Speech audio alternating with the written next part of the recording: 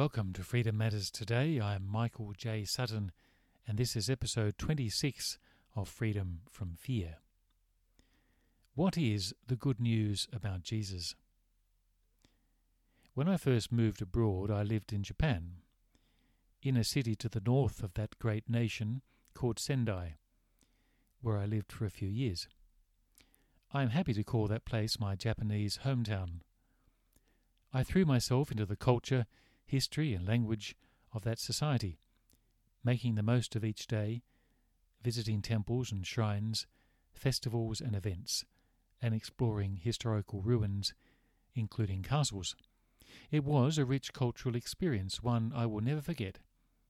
It changed my life and my views on the world, as well as shaping my own faith in the Lord Jesus Christ. At the end of my time there, a Japanese person said to me, "You know more about Sendai than the people in Sendai." It was a funny remark.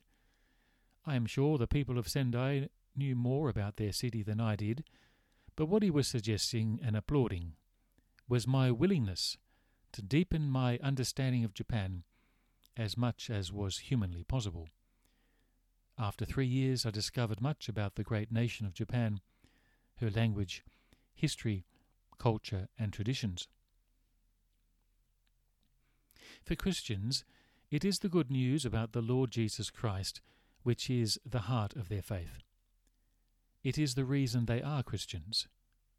Yet for many who claim to be Christians or think they are, the phrase good news about Jesus is poorly understood, ignored, downplayed or marginalized in a faith that is more about them and their lives.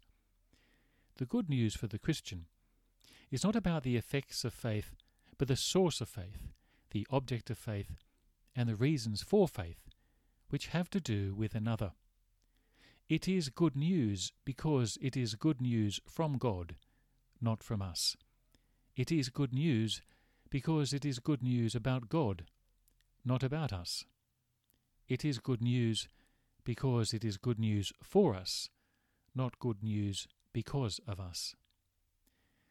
Just as I threw myself into my life in Sendai, anyone who comes to faith in the Lord Jesus Christ, that is genuine faith, is never content with a superficial understanding of Jesus. A true Christian is not interested in the Christian view on politics or the culture wars or Christian fascism or morality, but they are interested in Christ. They want to know more about Christ. They want to ponder, review and celebrate the good news about Christ. What you do think of Christ is the question all people must answer, for upon the answer to this question lies their eternal position before God.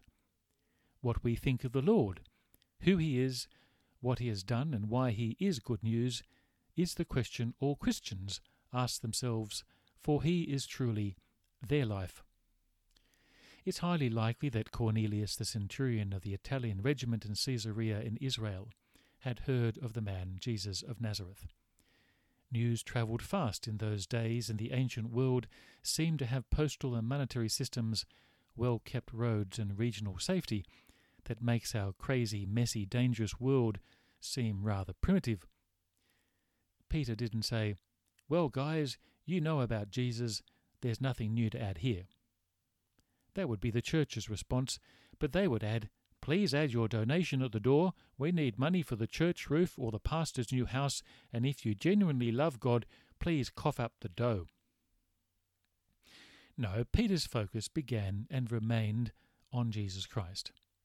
That is how you'd know the good news. If the minister, pastor, priest is always going off to some other topic, such as morality, the culture wars, or something else, and Jesus is left as a footnote, then leave that church and never go back. Christianity begins and ends with the Lord Jesus Christ and the good news concerning him. What does Peter say? It is recorded in Acts chapter 10, verses 34 to 43. Then Peter began to speak. "I now realize how true it is that God does not show favoritism, but accepts from every nation the one who fears him and does what is right. You know the message God sent to the people of Israel, announcing the good news of peace through Jesus Christ, who is Lord of all. You know what has happened throughout the province of Judea, beginning in Galilee after the baptism that John preached, how God anointed Jesus of Nazareth with the Holy Spirit and power, and how he went around doing good and healing all who were under the power of the devil, because God was with him. We are witnesses of everything he did in the country of the Jews and in Jerusalem. They killed him by hanging him on a cross, but God raised him from the dead, and on the third day, and caused him to be seen. He was not seen by all the people, but by witnesses whom God had already chosen, by us who ate and drank with him after he rose from the dead. He commanded us to preach to the people and to testify that he is the one whom God appointed as judge of living and the dead. All the prophets testify about him, that everyone who believes in him receives forgiveness of sins through his name. There are 5 things I would like to draw your attention to. First, there is something Peter knows, or rather has discovered. God does not show favoritism. He treats both Jews and non-Jews in the same way, and his principle is simple. Those who do what is right and revere and respect God from all nations are those whom he accepts. In effect, what he is saying is that God accepts those who seek him, those who look for him. Cornelius revered God, and considering this, he helped the poor. He did not oppress them. Those who seek God are those who most likely want to turn to him and believe in him. Second, there is something Cornelius knew, or something he had discovered. There was a message in the town and the city that had gone forth across the nation about Jesus of Nazareth, who had the Holy Spirit, who after being baptized by John, went around doing good and healing all who were under the power of the devil, because God was with him. This is the message most have concerning Jesus, Jesus the healer, Jesus the miracle worker, the brother to all. This was not, however, the full message. The third thing that leaps out to me is that this good news about Jesus was that peace would come to all through him, because Jesus was Lord of all. Verse 36 says, "You know the message God sent to the people of Israel, announcing the good news of peace through Jesus Christ, who is Lord of all." This is the difference between Jesus the miracle worker and good man and Jesus the Messiah. Peter's claim is that you know this message, this information. You know that Jesus came to bring peace because he is the Christ, the Messiah, the expected anointed one of God, and that Jesus is Lord of all. He is not just Lord of the Jews, but of the Romans, of the Greeks, the Americans, the Asians, and the Africans. He is Lord of all. He shows no favoritism.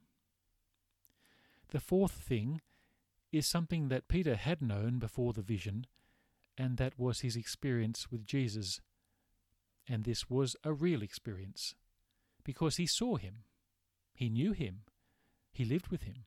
Peter says in verses 39 to 40, "They killed him by hanging him on a cross, but God raised him from the dead on the third day and caused him to be seen." This is the eyewitness account of Jesus who died and rose again. To waver on this is to cease to have any Christian faith. There are those Christian fascists who claim that all that matters is some nebulous, ethereal idea of love, love, love, but they're wrong. The Christian faith is based on historical assumptions about what happened to Jesus, his death, burial, and resurrection. He rose from the dead, he was seen, and he was real. Christianity is a faith based on historical events. Many Christian fascists will scoff at this and say that all that matters is some moral principle and allegory for life and so on. Why do you pay these charlatans money each week? Leave their churches and never return. They are fake churches and they are fake Christians. Jesus died and Jesus rose again. That is Christianity. The final thing that leaps out to me is the message that Peter was commanded to speak, and it was this message that Cornelius had not heard. It was the message that he needed to hear. It is the message we all need to hear, for it is good news, but it is hard news to hear, for it is not easy news to listen to, and it is difficult news to accept. Luke wrote in verses 42 to 43, "He commanded us to preach to the people and to testify that he is the one whom God appointed as judge of the living and the dead. All the prophets testify about him, that everyone who believes in him receives forgiveness of sins through his name." What this means is that what you think of Jesus has eternal significance. It is significant because Jesus has been appointed as the judge. God the Father will not judge, but Christ will. Judgment is in his hands. But judgment is not according to what we do or our works or the charitable deeds of our life, but what we think of Christ. Everyone who believes in him receives forgiveness of sins through his name. No one is excluded from the good news about Jesus. Everyone is included. Everyone needs to make a personal decision about Jesus. Everyone needs to make up their mind. All are equal before God. There are no special groups in the kingdom of God. There are no front row seats. There is no special pass for corporates or the rich. Americans, Russians, Chinese, and everyone else are on the same level. All who believe in him, trust in him, accept him, receive forgiveness of sins. This forgiveness is full, complete, and eternal. And with God, there are no favourites. All are invited, and no one is turned away. This is the good news. Remember, freedom matters today because you matter to God. Thank you for listening to this podcast. Join me tomorrow for another episode of Freedom from Fear.